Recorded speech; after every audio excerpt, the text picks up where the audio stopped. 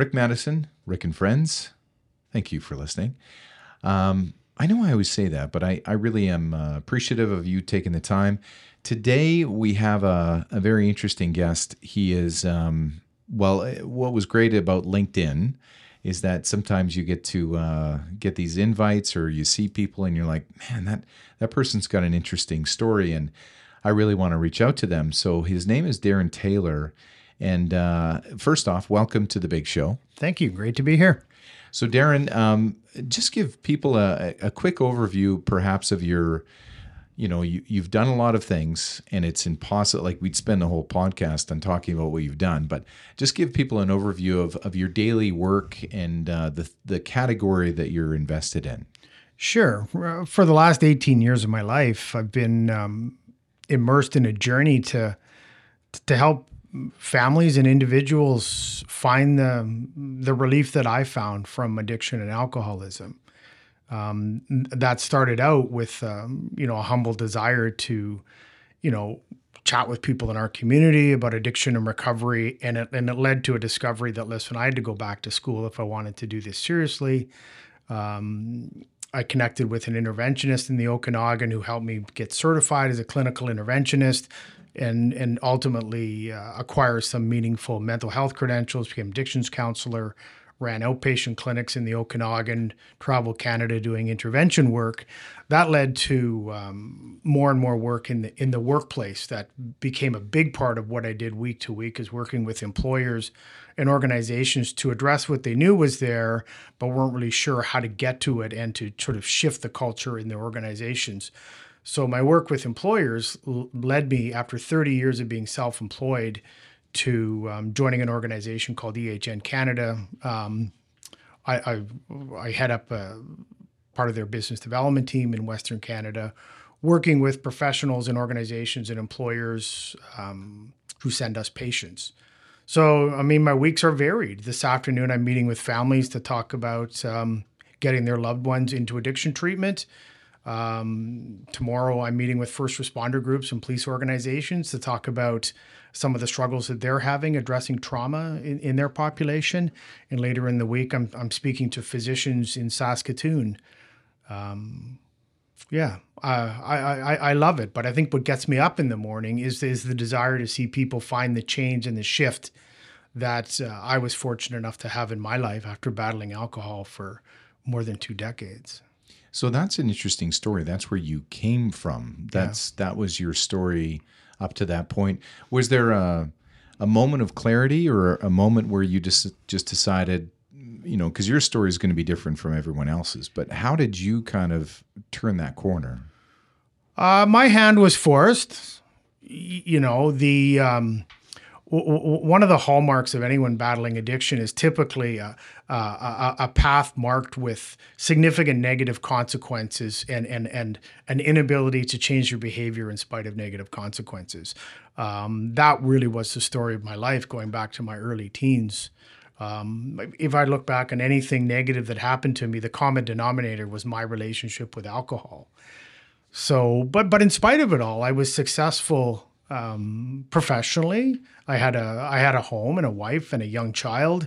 In my late 30s, I was a bit of a chameleon. By day, I was a successful business person in a small town, British Columbia. Belonged to the Chamber of Commerce, went to Rotary meetings. By night, I lost myself in drugs and alcohol, and it took a terrible toll on my family, particularly my wife and my young son.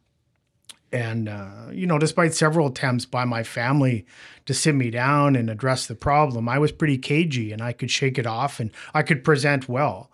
In the throes of the worst of it, I could show up and for short periods of time present as more or less together as I am today, right?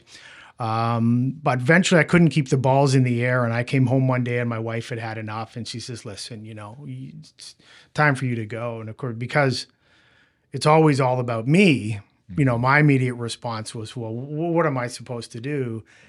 And she looked straight at me and said, you might want to consider going to treatment.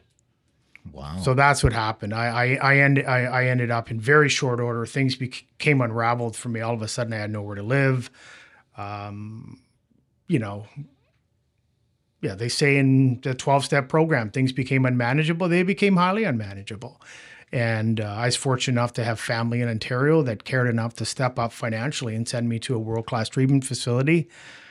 I was scared to death, didn't know what I was getting into. But I did everything they asked of me, and I did it. I came back and came back to a clean slate. I was sober and looking for something different to do with my life. So I didn't wake up and have an epiphany, say, today's the day I'm going to stop drinking. It was really sort of several little things along the way. I mean, years before that happened, I would look in the mirror and just shake my head and go, what on earth are you doing? You have the world by the tail and all you do every night is drink.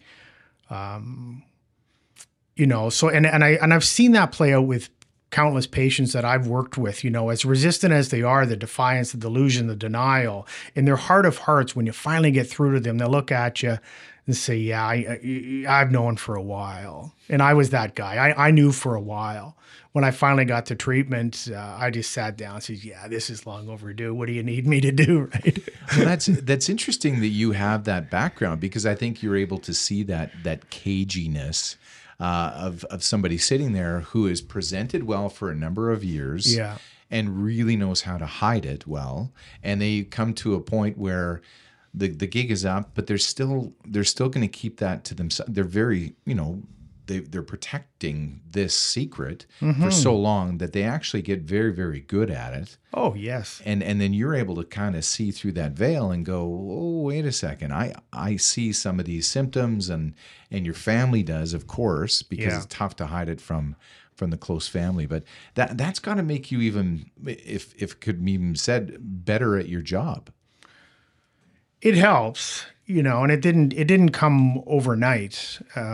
It's funny you articulate it the way you did, because 2 weeks ago I was sitting in my office here in Kelowna with a professional woman, successful businesswoman in Kelowna, who was obviously in my office for a reason, and she said to me about halfway into our first session, she said, "I can't bullshit you, can I?" I said, "Maybe not."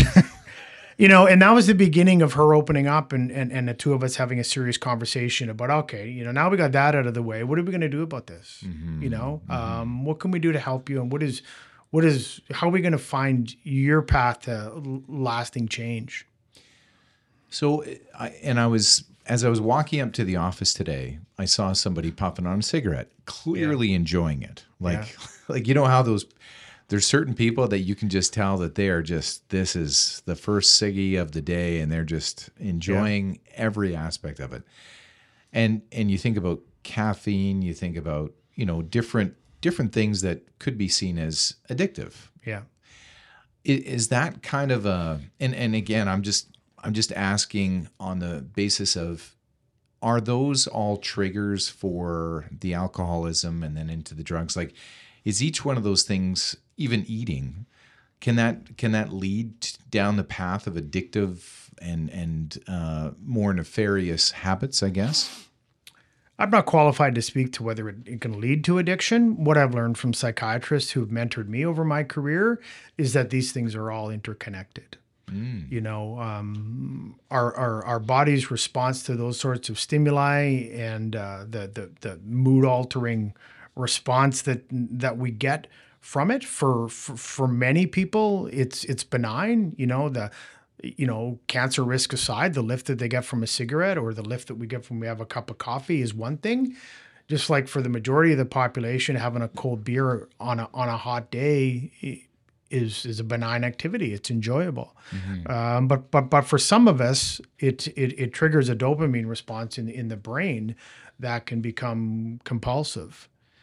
So, these are probably questions for a neurobiologist or a psychiatrist, but what I've seen bear out in my patients and what I've learned with treatment providers and psychiatrists I work with is that there is a strong connection between these substances and our ability to remain abstinent from things like alcohol or cocaine or opioids. There's some compelling research connecting smoking cessation, for instance, to sobriety outcomes in patients overcoming addiction.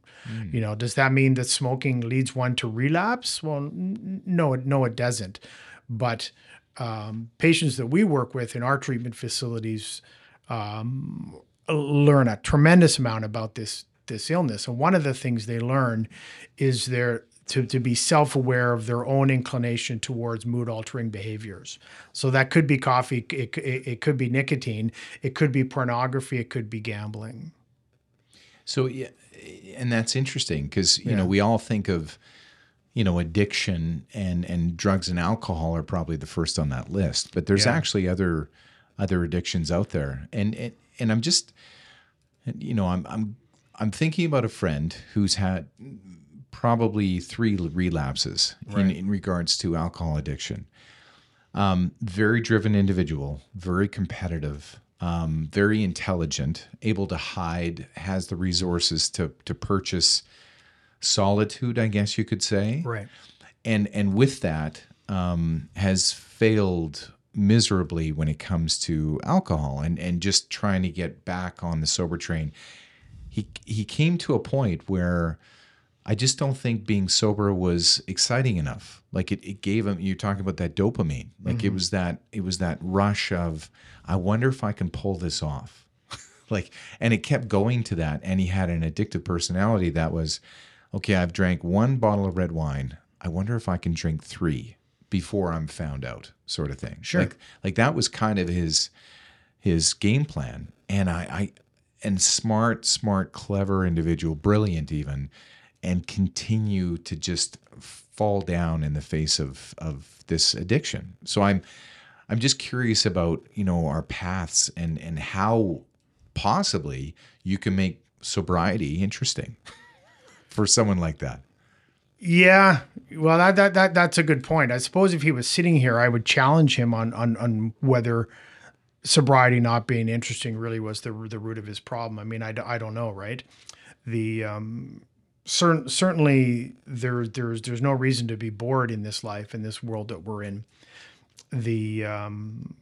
But the reality with so many patients we work with, I do a lot of post-treatment work, integrating people back into the workplace and the family post-treatment, is, they're bored. They don't know what to do. They don't have any phone numbers in their phone of people that don't drink like they drink. Right. So there has to be an intentional effort for most of us to change our game plan. What do we do for fun? Who do we interact with? That can be extremely uncomfortable. For some patients, chronic relapse is part of their story because their treatment episodes have failed to identify and turn over the rock that needed to be turned over. It's different for everyone. For some that I've worked with some high performers in our community who have the similar cycle to what you described, and for them, their conclusion is that this stuff really has its hooks in me, and this is going to be a lifelong struggle. I'm not a proponent of the notion. I hear sometimes actually really grates at me that relapse is part of recovery, because it doesn't necessarily have to be, but it also doesn't have to be the end of the world. Each diamond is uniquely different. It is special and beautiful because of its rarity. That is the power and magic of a diamond. A new store in Kelowna is open to showcase this symbol of love and commitment. Herrera, fine jewelry. The name in Latin means rare and exceptional. Much like a diamond is extraordinary and rare, just like her. Herrera, fine jewelry. Featuring Takuri, Noam Carver, Burks, and Simon G. Jewelry.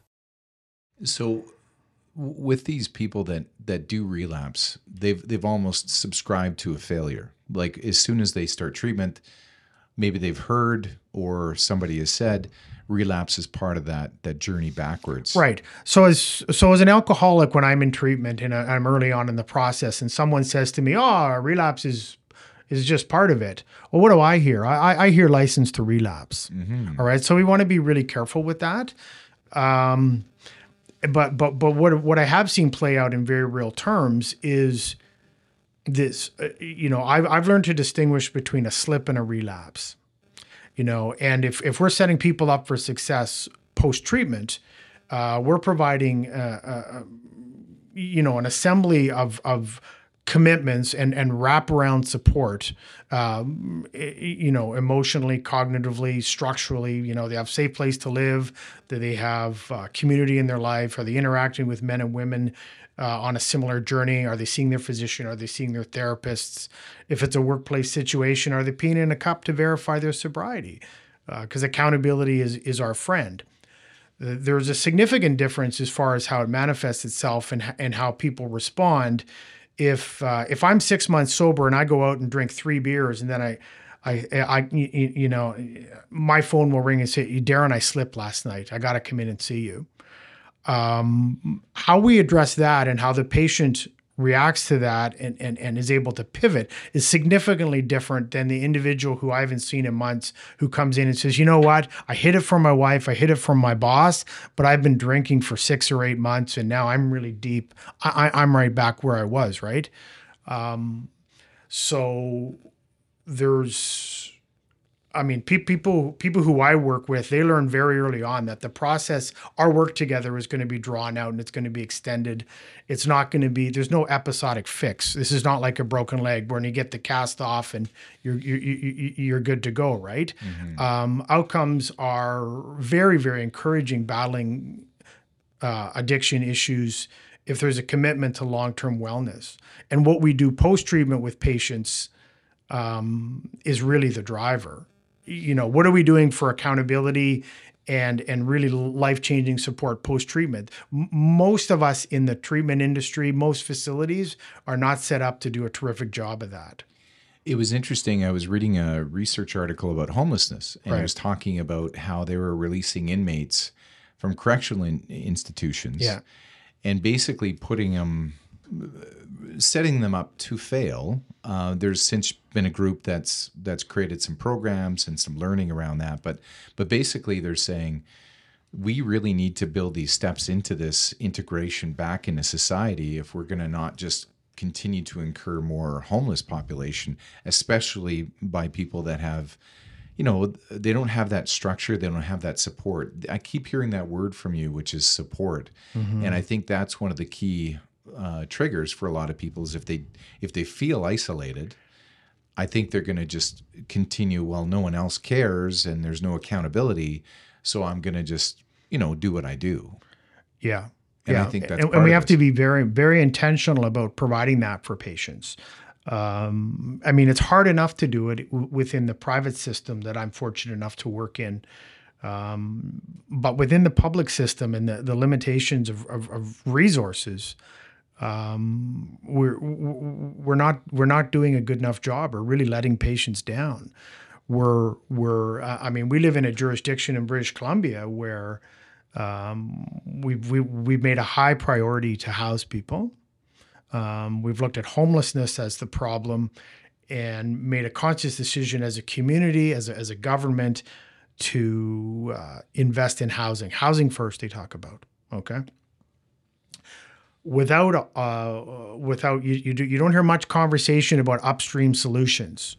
What are we doing to avoid people getting to a place where their only resort is to live in the park, hopelessly addicted to drugs? Right? What are we doing?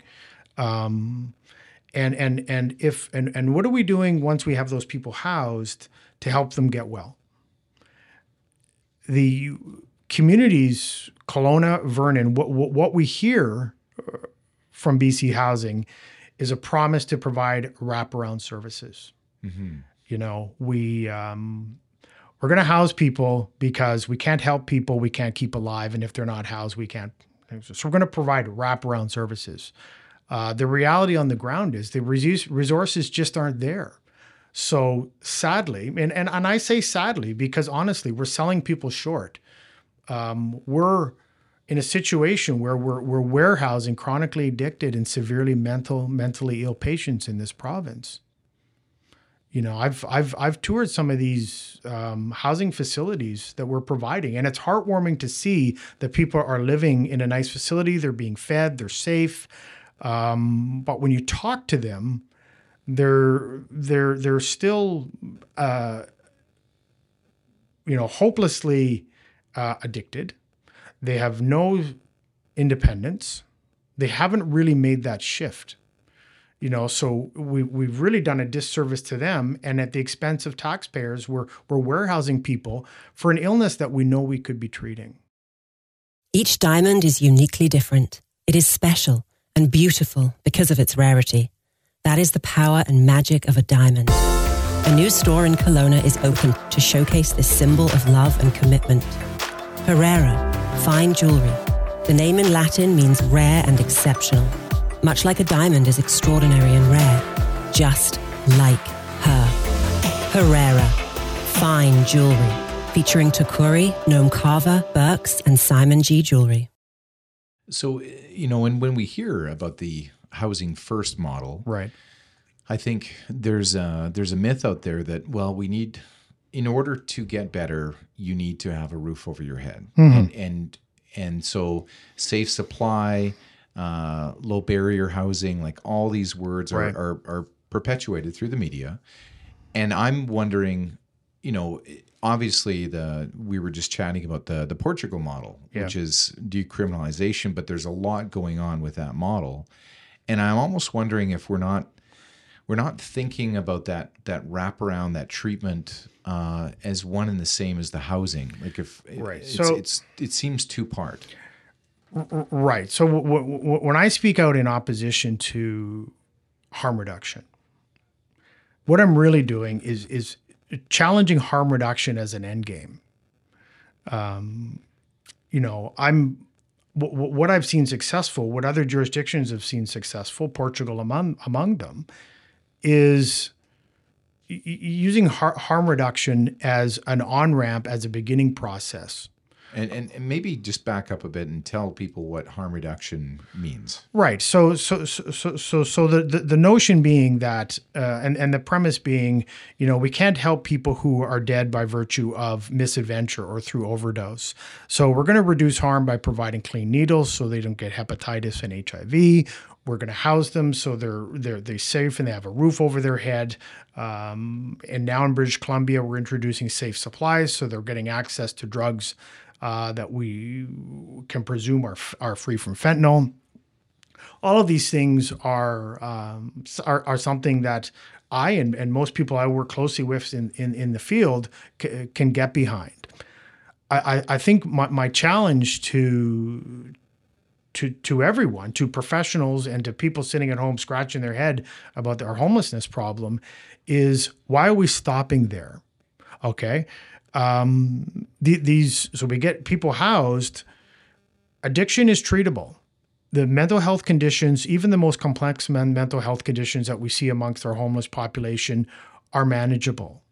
Okay, we work alongside people every day who have mental health conditions that are being managed, and they're effective and productive in the workplace and in society.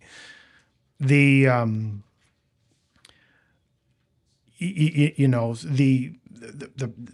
problem comes with philosophies like this. Well, we can't force people to get help. Okay, Housing First. The founders of Housing First in New York City sent an email to Councillor Scott Anderson in Vernon when he was talking about this, backing him up. Housing First did not mean housing only. Housing First, when it was founded, meant we're going to house you, we're going to get you safe, we're going to get you fed, we're going to get your feet under you, and then we're going to, in order for you to remain in that housing, we're going to have you engage in some meaningful help so you can turn your life around. Right? That's accountability in action. It's accountability. It's healthcare. It's getting people well. All right. So, but what we hear from some harm reduction advocates is, we've got no business telling people what to do. They've got a right to use. It has to be their decision to get help. If they know, it has to be their decision or it won't work. Okay. But we can't have it both ways, because on the one hand, we're saying, we have to excuse their behavior because addiction robs people of their ability to make healthy decisions around their own care. They can't help themselves.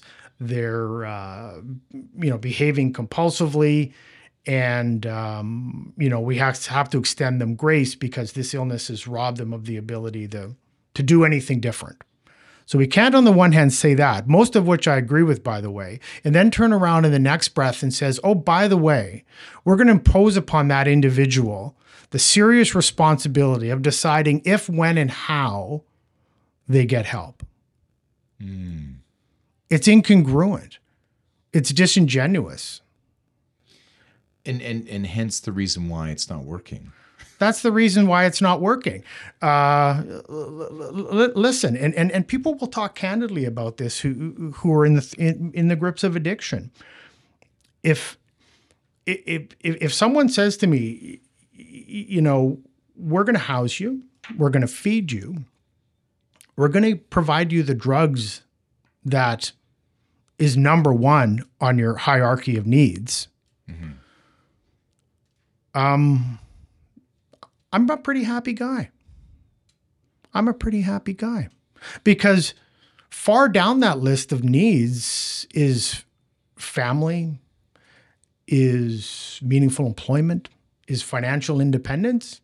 So we can sit here and impose what we think we would do in that position. But what we're not realizing is the reality that for that individual, his needs are being met. We can say, well, surely to goodness, he doesn't want to live in a shelter the rest of his life. Well, you know what? For some of us, when we're at that point in our addiction, yeah, that's okay. So if we're not able to create an incentive, a shift point, okay, for people to look up and go, okay, I'm willing to talk about doing something different. I kind of like living here. So in order to live here, you're telling me I've got to come and see this counselor or talk to this person, and I'm going to have an opportunity to do this or do that. Okay. So often I've had, first responders and nurses and physicians talk to me about the revolving door. They see the same faces all the time. They're reviving people from overdose. They're seeing people injured or involved in accidents or overdose in the emergency room, and there's nothing they can do. They sort of patch them up, send them on their way. They're back again, and sometimes the same day. I get to know them, and they're like, why don't we have people who do what you do working in the hospitals? Good question. Why don't we have people trained in intervening and motivational interviewing and creating shift working in low barrier housing? Now, there'd be no point having them there if we didn't have clinical resources available to treat people. There would be no point having them there. But it just makes too much sense. So when those of us that advocate for change in this province, we're not looking at abandoning all of that apparatus in favor of something different. We're looking at the next logical step in helping people get well. Back in a bit with more Darrin Taylor. Thank you. Each diamond is uniquely different. It is special and beautiful because of its rarity. That is the power and magic of a diamond. A new store in Kelowna is open to showcase this symbol of love and commitment. Herrera, fine jewelry. The name in Latin means rare and exceptional. Much like a diamond is extraordinary and rare. Just like her. Herrera, fine jewelry. Featuring Takuri, Noam Carver, Burks, and Simon G. Jewelry. We're back with Darrin Taylor. Darrin, so you're passionate about this wraparound service. What would be the reason, maybe it's money, resources, is that the main reason why the government would not perhaps embrace a model of wraparound with housing? So I struggle to believe it's simply about resources, because the business case to be made looks something like this. Anyone working in that system can agree that it's costing long-term an immense amount of money to keep people sick. Far more than it's going to cost us to get people well. Visits to the emergency room, housing, Police, first responders. Yeah. Absolutely. What they told us in Vernon, some of the BC housing projects that they have there, I could be wrong, in the neighborhood of $30,000 per year per individual. I heard 30 to 36. Yeah. Okay, so for $30,000, we can send patients to the top private addiction treatment facility in the country. Mm-hmm. All right. So it's not just about money. It's those of us that are struggling to get anywhere with advocacy in this province. What we're seeing is a philosophical difference. Really, a sort of loggerheads between those of us advocating for patients' right to access care and get well and overcome this, versus those that advocate for the rights of the individual to remain sick, despite a tacit acknowledgement that they're struggling with an ability to have the self-awareness to see just how unwell they are. It is an ironic equation, isn't it? It is ironic. I can add to that irony. Going back to my conversations with physicians and nurses in the emergency ward and the way that we're handling these cases. Get a chronic alcoholic motor vehicle accident in the emergency room. Families there. Oh, we've been trying to do something about drinking for years. Now, occasionally I'll get a call from a physician. This family here could use your help. Try and do what I can to intervene. Family has the means, get the person into treatment, because that's a moment in time where someone's usually open to having a conversation. They're facing DUI charges. Most of the time that doesn't happen. Another situation where a patient coming out of the psych ward, chronically addicted to cocaine and alcohol. They were in the psych ward by virtue of a suicide attempt. Now, fortunately, we were trying behind the scenes to make arrangements to get that person into a treatment facility with the help of their employer. We were up against a situation where he was then discharged from the psych ward, handed a pamphlet, given a pat on the head and said, listen, there's a day program up at the health unit. You might want to talk about getting help for your addiction problems. Because we're like, wow, we'd rather we not be discharged, right? So, doctors are doing the best they can with the resources they have. Mm-hmm. Okay. That's the only resource that was available to them. The way it was explained to me is a pamphlet. Now we even a layperson knows that the chances of that poor fellow finding his way up to the health unit, plugging into a day program, it ain't going to happen, right? Here's the irony. If a physician in this province discloses that they need help with an alcohol or drug problem, what happens to them? They're immediately sent for an independent medical evaluation, the IME doctor. That IME doctor, if necessary, will refer them to a top treatment facility somewhere in Canada. They will be provided and mandated to participate in up to 5 years of monitoring compliance. They'll have to remain abstinent. They'll be subject to testing. They'll be seeing a therapist. Because that's what addiction medicine tells us is the appropriate medical intervention. It seems if I was a GP, I don't know if I would ever admit that. Well, that's a whole other conversation, and I could probably introduce you to physicians who could talk about how that works and why that's effective.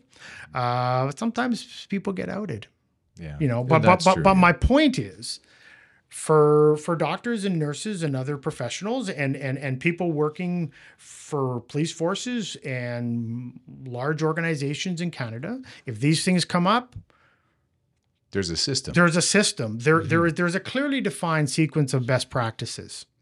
True. Right? You think of heart disease. If a patient presents with heart disease, they have a heart attack, and there's an assessment evaluation, we need to do bypass surgery.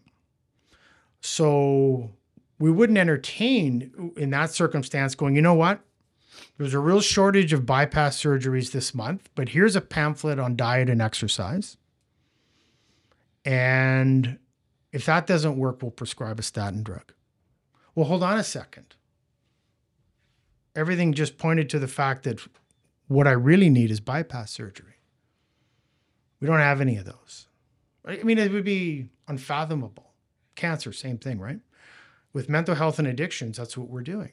There's a failure to follow any sort of medical model that assesses the patients, determines clinically appropriate intervention, and proceeds to connect the patient with the resources capable of delivering that level of care.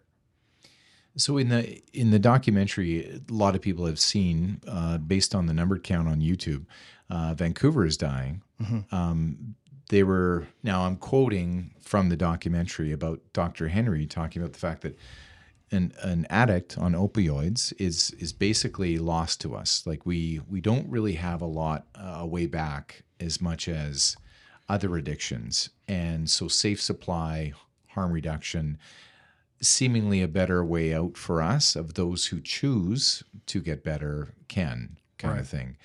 And again, I'm paraphrasing and probably not very well, but it seems to be, can a government shift a mindset? So in other words, I'm not trying to hammer the NDP. I mean, I do like to on the program for sure, but if there was a change in government and perhaps a change in mindset perspective, could we look at brighter horizons for this, or does the provincial government have that heavy hand in regards to this?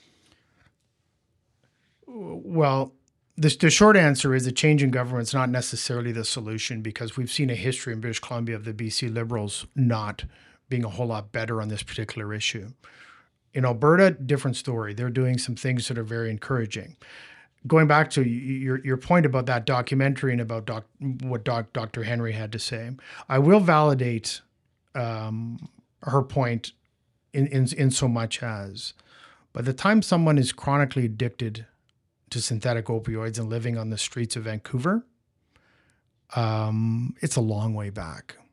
The outcomes are not encouraging. I'm not here to tell you that if I went to see that person and toddled them off to treatment, that they'd get their life back and be a productive member of society. I certainly like to give them an opportunity to try that. But the reality is, here's the bigger problem. The conversation's all about that. That is but a small sliver of addiction, isn't it? Mm-hmm. Okay. But more visible, I guess you could say. More visible. It's tragic. What about going back to my friend Matt Johnson's a clinician in Vancouver, does phenomenal work with first responders. He's also a professional firefighter. He likes to talk about upstream solutions because, we can talk about how we're going to treat or not treat or provide safe supply to that person. What about as a society, as a medical community, and those of us that provide care, we take a look at what can we be doing to prevent that in the first place? Okay. I think we can all agree that people don't wake up one day and say, you know what, today's the day I'm going to start using fentanyl. Mm-hmm. In fact, I'm going to go live on East Hastings. Of course, no one starts that way, right?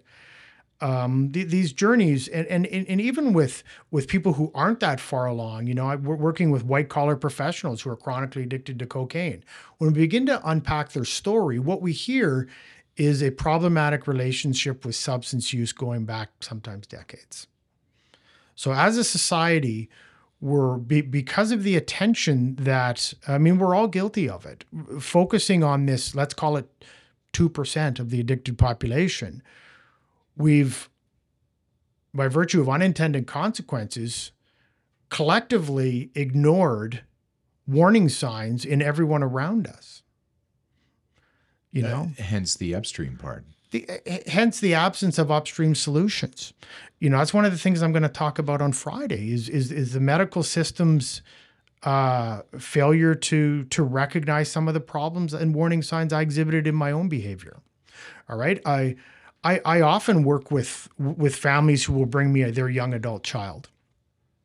We just found out he's using heroin. So once I get to know the patient a little bit and speak to the family, what I learn is the child's 25, but when they were 15 years old, They were drinking regularly, smoking cannabis, list of problematic behaviors. And we're all desperately wishing we had done something a decade ago. All right. But we bought into this notion that, showing up, falling down drunk on your parents' doorstep is a rite of passage. We bought into this notion that alcohol and cannabis are benign. I literally hear it from families. I hear it from employers too, and spouses all the time. Well, at least he's got a roof over his head, or, at least he's not injecting heroin. There's this tendency to minimize what they're seeing and not acknowledge it for the red flag that it is. So when I hear Dr. Henry talk about that, and it's, on the one hand, it's accurate, but I immediately go to the place of, how did we get to a place where we've got thousands and thousands of people living on our streets hopelessly addicted? Because in order to get way over here, there was a path along the way. There were so many people that ignored warning signs. And I'm going to dive in there because, again, I have a relative in Alberta, right, whose son addicted to cannabis. Could be more. Could be. I don't know the whole story. Right. Lost the initiative. So has a degree, but fundamentally just wants to do menial jobs. Checked out of the world, so to speak.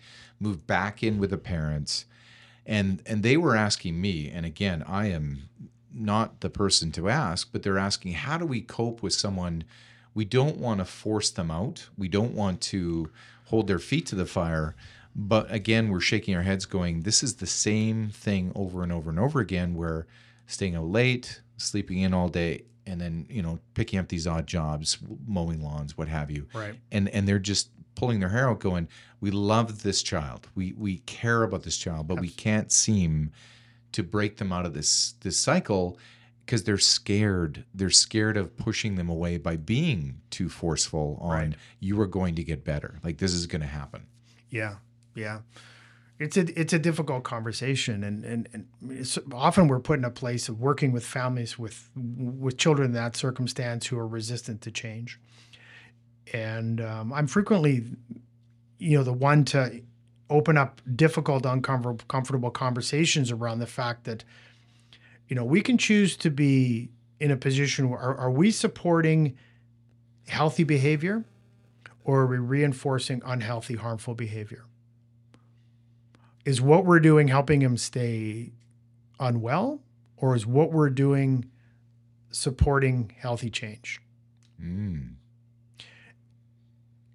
It's almost always cannot be both, right? So by putting a roof over their son's head, yeah, is that, and feeding and really not holding him to task on rent or money or... Yeah. I mean, it seems like that's enabling. It is enabling. It is, isn't it? Well, certainly it is, right? So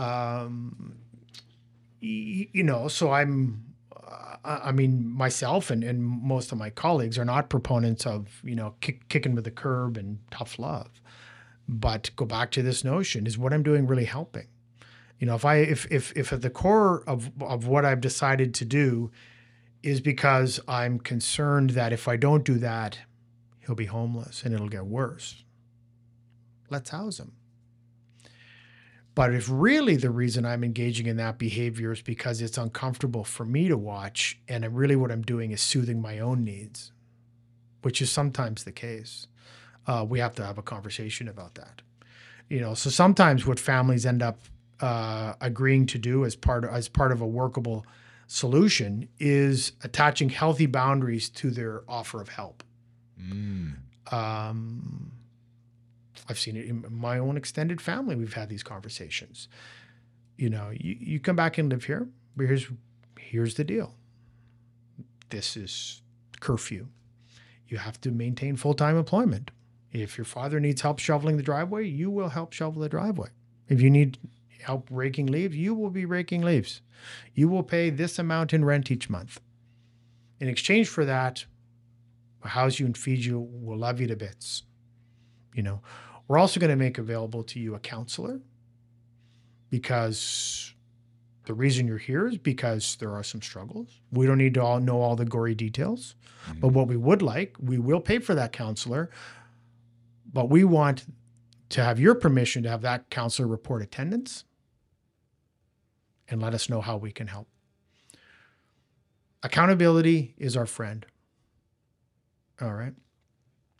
Now, in the absence of that, go back to what we talked about in the beginning. If I'm like you describe, addicted to substance, inclined towards, by virtue of that relationship with substance, I'm comfortable doing less and I've lost motivation. And someone says to me, we're going to make it really easy for you to be unmotivated and really comfortable. Why wouldn't I do that? Sounds like a good deal. Yeah, just put it on cruise control. 100%. Yeah. So, and I'm not blaming parents because we don't know what we don't know. So we want to educate parents because they think in their heart of hearts that they're helping, and they think, well, yeah, and I hear this. I can hear it over and over and over again. People say to me, well, surely to goodness he wants a career. Surely he wants a wife and to have a family one day. He must want to save to buy his own home. Actually, no, he doesn't want any of that. Mm-hmm. Right now, where he's at, he's comfortable, is smoking dope, playing video games, and working to make enough money to allow that to continue. It's the insidious nature of addiction that shifts around our priorities and our ability to make what look from the outside looking in as easy decisions. Each diamond is uniquely different. It is special and beautiful because of its rarity.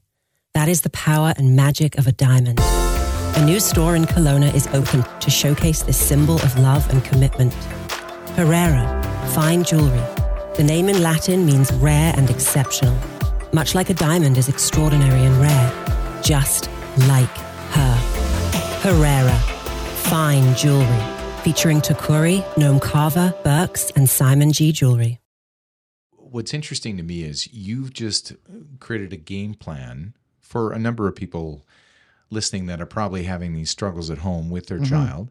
But what's interesting to me is you just hit the nail on the head, which is have a plan, which is, I think a lot of people just think, no, if I just feed them and put a roof over their heads, they'll want this. They will just figure it out on their own accord. And I think that's the delusion we all fall into is, well, I figured this out when I was young and their age, and they're going to figure this out. And but we don't even actually have a plan. And that accountability plan is not saying, get out, I don't want anything to do with you. It's more work. That sometimes is tougher for people is, well, I've got my own problems. But they're like, yeah. Yeah, well, it's true, but it's the notion of we don't know what we don't know. Are we doing a really good job of educating those parents and creating awareness around the fact that this is problematic behavior?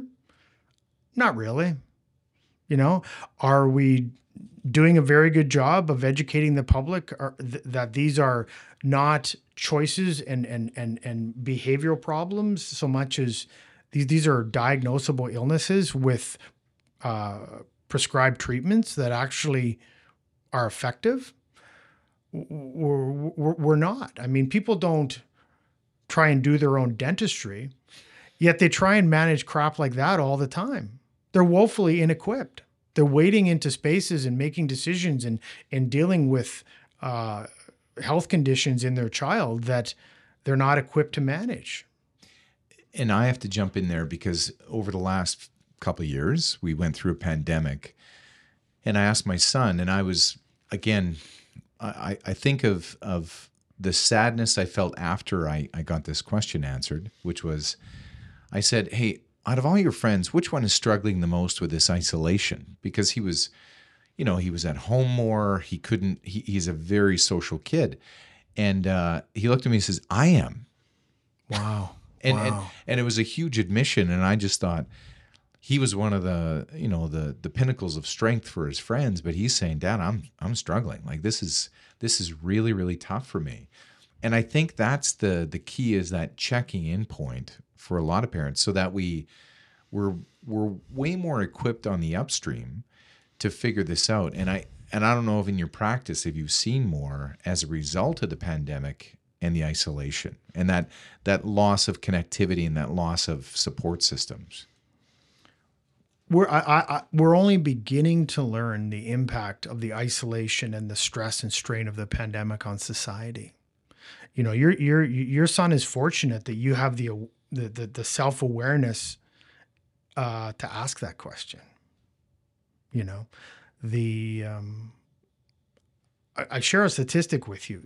I did a presentation to health and safety workers in Vancouver a few weeks ago, and I had a newly released press release from Sun Life saying that from 2019 to 2021, they saw a 75% increase in health and disability claims related to mental health and addictions. That's staggering. Staggering. So when you speak candidly with, if we ask our friends, I know myself that isolation was terrible. I'm a people person. I like being out there. Trying to connect with people on Zoom did not float my boat. It really got me down. But you take an individual who, going into the pandemic, was already struggling with isolation or depression or anxiety issues. Devastating.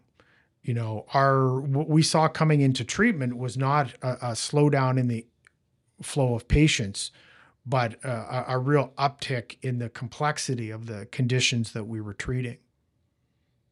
And the concern amongst patients about what they were going home to. Because what we learn in the treatment process is the importance of not isolating and finding community and finding engagement and having people, right? I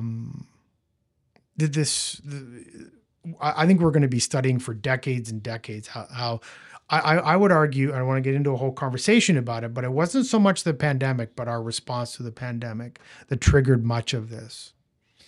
Well, and you talk about if somebody was on the precipice of falling into addiction and mental illness and that kind of thing. And we saw the surveys of there's different things that have occurred when they're a child. There could be abuse. There could be, the parent was addicted to something. There's all these different factors, and then you add into it an isolation exercise. And if you're not mentally, unless you have that mental net, and I talk about friends and family and those that reach out and really hold you accountable, I worry about that tsunami of people that are still waiting to be discovered. And it is and will continue to be a tsunami because there's a delayed reaction effect to it. Things aren't magically resolved. The person who was crippled by anxiety about fear of getting COVID and dying a year ago is still struggling with that same fear. Okay. But you touched on something, really important is this acknowledgement that adverse childhood events, a collection of traumas, some of us more minor traumas than others, these things have a cumulative effect that impact our resiliency and our ability to overcome. When I first got into the field, we would look for in patients history of, physical and sexual abuse and that sort of trauma and childhood neglect. There's tremendous research about the impact of what were once perceived as more minor traumas, the death, people having to overcome death, divorce in the family, and things like poverty, the correlation between incidents of poverty and statistics around addiction. All of these things matter. And now we're going to stack on top of that the collective trauma around the isolation and the fear associated with the pandemic. Which is is really a perfect storm. I mean, it really pushed a lot of people over the edge. And I was speaking to a high school counselor, and he said he was retiring because in the last year, and I'm talking about 21, he said that he'd never had to do more suicide interventions in his whole career than he had that year. And he said it's incredibly taxing for somebody that's in that space. And he said, you try not to, wear it, but he says after a full year of it, he said after countless times, you get to a point where he just said, there's a hopelessness that comes with that. And he was trying to stay out of that space. And very interesting from a professional. Well, compassion fatigue is a very real thing. I mean, we've seen it in our workforce, the toll that, and you certainly hear about it in the medical field, the toll that it's taken on that population. To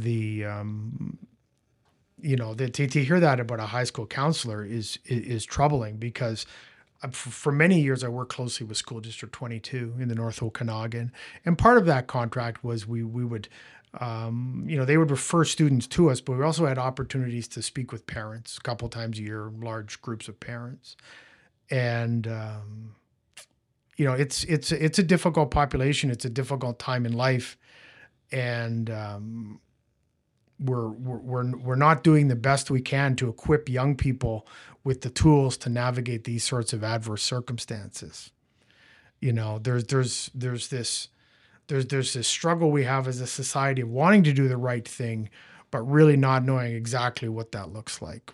Well, I think I grew up and my father was, rub some dirt in it and get back out there and suck it up, kid. And, there was a lot of that going on.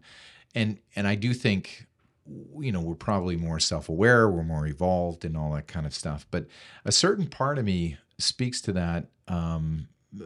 There was this rigidness that I think it really tested people, and it introduced people to themselves, that adversity you got growing up. And I mean, we used to drive in the back of pickup trucks, and, it was a different time. And now I wonder if social media, technology, and all these things just add so much more complexity to what children and youth are feeling, because, they're drinking through a fire hose with the amount of information and the ideas and the thoughts. And I just think about that. Right. So armed with that information and that acknowledgement, I challenge parents. What are we doing to address that? What are we doing in our home? What are we doing in our schools, right? Early on in the pandemic, I suffered a head injury. I had a concussion, a skiing accident. And part of overcoming that concussion was being forced to look at my screen time. Okay. But not only was it screen time, what I found on social media, especially, engaging in Facebook forums, is that there was this level of stress and anxiety associated with always being plugged in and connected and on and engaging. It was difficult to go in and just be an observer. So not only was it causing post-concussion symptoms because of the lights on the phone, there was this, I came to the realization that it just wasn't good for me. So I went off social media, and I still haven't gone back to Twitter or Facebook. It's one of the best things I ever did. But it was a case of, I didn't know till I was out of it, the toll that it was taking, and how it really just used that horsepower that I didn't have. I think more people should delete their Facebook. Yeah, but what, we can have a conversation with our kids about that. Oh no, we could. Now listen, we've gotten to the end of the hour, but I just so appreciate. I want to have part 2 of Darrin Taylor, because, man, you're an interesting guy to talk to, and I mean, we got a lot more to cover. Let's put it that way. Thank you. I enjoyed it.